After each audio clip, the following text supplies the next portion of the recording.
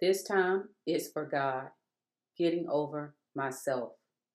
My definition: belonging to or associated with. Will definition: to want or to choose. My will was something that I always lived by. It's whatever I thought was best for me. That's what it was going to be. No one can tell me any different. Most of America, I believe, lived this way. My will was to work 8 hours a day, pay my bills, take care of my kids, and whatever was left, do what you want. My will was to tell my husband what to do, how to do, and when to do. My will was to be the boss. My will was to never negotiate or compromise because that would be a sign of weakness. My will was to limit the people around me because I never wanted anyone to see just how hateful my heart could be. My will was to say no to everything because I knew that the word yes came with responsibilities. My will was to tell my children that it didn't matter what they thought or what they felt because I was going to control that too. My will was to look the part as a Christian, but it didn't mean that I had to actually participate and apply the word to my life. My will was to see what was wrong and criticize everybody and everything else so that I didn't have to look and see what was wrong with me. My will was to always be right and never to give up the right to be right. My will was to say I got this all while struggling just to hold on. My will was to keep people out and never letting them get too close because love seemed to be a thing that was not stable. My will as a wife was being comfortable in knowing that I can be your wife today and your ex wife tomorrow because being independent was nothing new to me.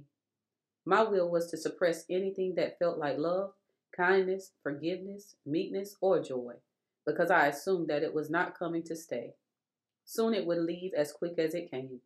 My will was to not really know what love meant because of the times that I thought that I loved someone. It turned out that it was just another four-letter word that I must have gotten confused with, and that was lust. It was a consuming desire that was so strong that it will leave you with your mind and your thoughts being altered to believe that what you were experiencing was for you, but in fact, all of my wants, every desire, every thought, every word spoken was all of my flesh. That thing that the Bible says no good thing comes from, that thing that the Bible says we don't wrestle against, that thing that makes you feel good on the outside, but internally you feel empty and cold. My will be done on earth, is what I was living. A will that would eventually have to die, a will that could no longer have a voice, a will that I had to remove the eyesight from because it believed in what it could only see, a will that didn't know that its days were coming to an end. Slowly, my will would become His will, and my life would no longer be my own. God didn't need for me to fill out a sign up sheet or pray for 12 hours. He didn't need me to be in a church setting. He didn't have to send someone to lay hands on me. He just wanted me to say yes so that I would be a willing participant to His plan for my life. I remember one day when I was on my way home from a church service, after someone had prophesied to me, I said out loud, God, I don't want nobody else to prophesy to me if you can't talk to me for yourself. I don't want to hear anything from anybody. I can't even remember what I was told or who it was. All I knew was I didn't want anybody telling me what God can't tell me for Himself. And I meant every syllable of what I said. God began to give me clear instructions about my life in detail. It wasn't all the time, but it was during a time in my life that I would need to know the what, when, where, and why to situations. What I will say is that it was God who told me to take my last job, and it was God who told me when to let it go. It was God who told me when to file for divorce, and it was God who told me to marry my current and final husband. It was God who told me to homeschool my children, and it was God who showed me how to teach them about Him. It was God who showed me things that would come, and it was God that showed me how to be prepared. It was God who told me to leave my children behind when we moved to Texas because they wanted to stay, and it was God who brought them back. It was God who allowed chaos to come about in the world, and it was God who gave me peace knowing that it wouldn't affect us. As long as I was following the will of God, my Father in heaven, I was submitting myself to His will for my life. My will became less important. when it became all about God and what He wanted or needed from me. It was only when I would get in the way and allow that girl in the white suit on the front cover to step in and have her opinion that I would find myself fighting against God and His will for me. My will did not go anywhere on its own. I had to allow my spirit to take the lead. The lead consisted of prayer, fasting, worship, and being content with what God wanted to do at any given time. Yes, it took all of that.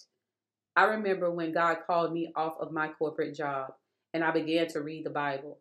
I found it boring until I started to get to a place where I saw myself in the Word. The Word began to give me a strength that I never knew I could have, a boldness that I didn't know I carried.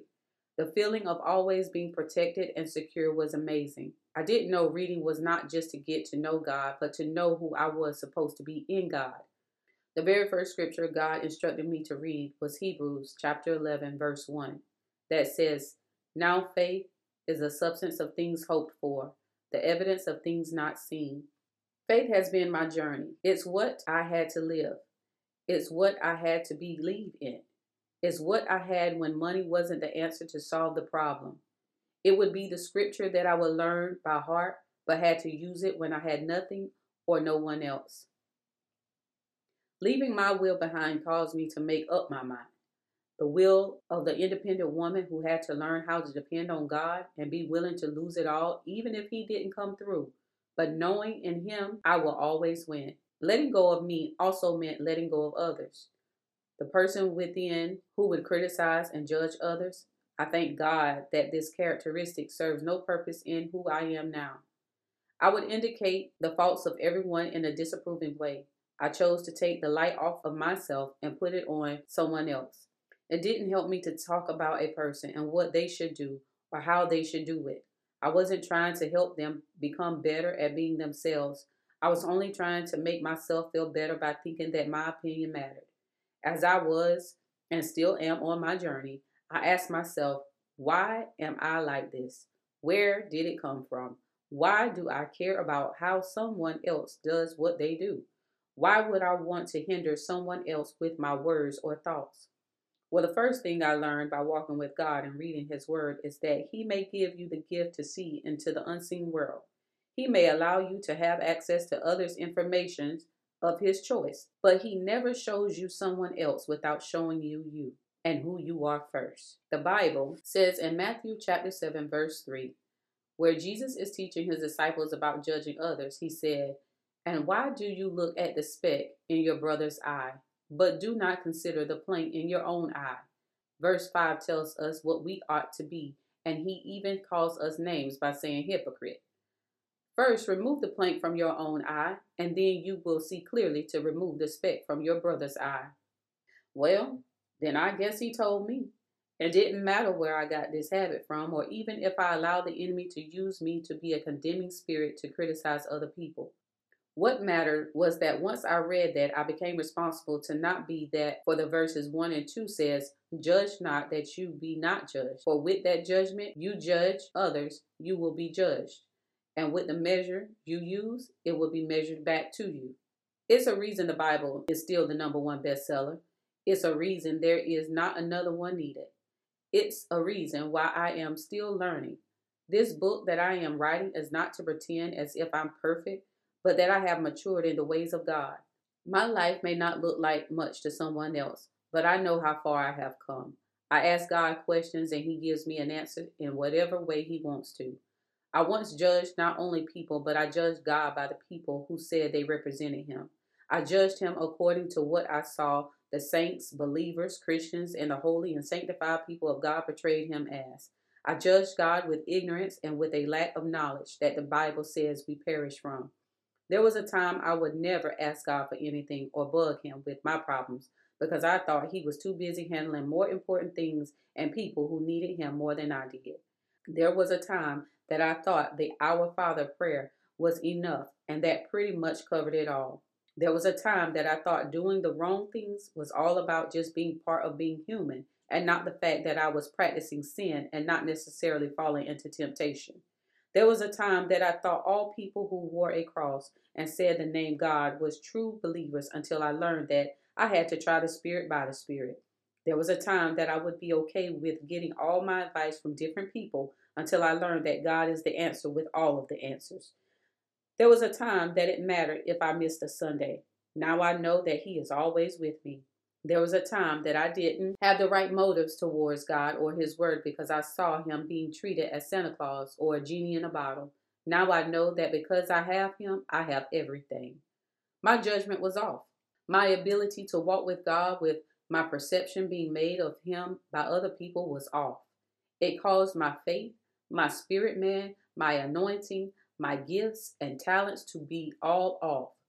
And when all of those things were off, my obedience, my faithfulness, my pursuit after Him fell to the ground like someone fainted on a hot summer day with no one to catch them. I made the mistake of thinking that everyone serves, prays, and worships the same God I do. I made the mistake of not taking God at His word. I made the mistake of not thinking that I would be judged by Him for my actions. I made the mistake of not thinking that I would be judged by Him for my actions. I made the mistake by not counting my days as a blessing. I made the mistake of diminishing Him down to just a big history book. I made the mistake allowing people to be my God. I judged Him wrong when I should have been thanking Him for His grace and His mercy. I judged Him when He would give me an instruction or information, and I would reply to Him, "Are you sure?" "No, that's not for me, Lord. I'm not doing that." When I should have been honored that He chose me for such a time as this. My purpose is not only to write this book, not only for my voice to be heard, not only to have people to read this book. My purpose is to be the representative that I should have been for the kingdom of God and to remain steadfast. My purpose is to give others what God gave me. My purpose is not about a gift of prophecy, preaching, or teaching. It's about a greater understanding of who God is and who I am only in Him. It's about a personal relationship that grows at its own pace. It's about looking at everyone and seeing Jesus inside of them as He is who is before me. It is about what He says is true because He has never lied to me. It's about everything that He told me to get me to a better place than the pit that I was once in. It is about knowing that it will never be about me. It is about maturing in the scriptures that I will always be in His will and the knowledge of Him. It's about not being afraid to let go of those things, places, and people that don't serve me to be what He wants me to be. All I know and stand on is that He has protected me, and sometimes that protection was from myself more than it was from others. All I know is that at least twice I should have been dead, but He kept me. All I know is that His word judges me so that I don't have to be judged. All I know is that I strive to live daily with the bread that He gives me. And all I will ever know is that when I get to meet Him, I will go alone.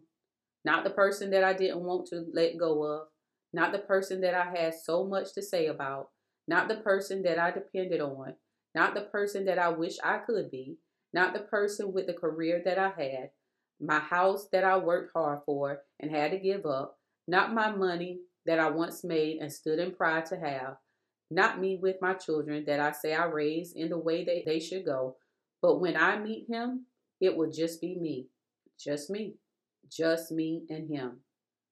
I was created for His purpose and His pleasure. My purpose is only to please Him. This time, it's for Him.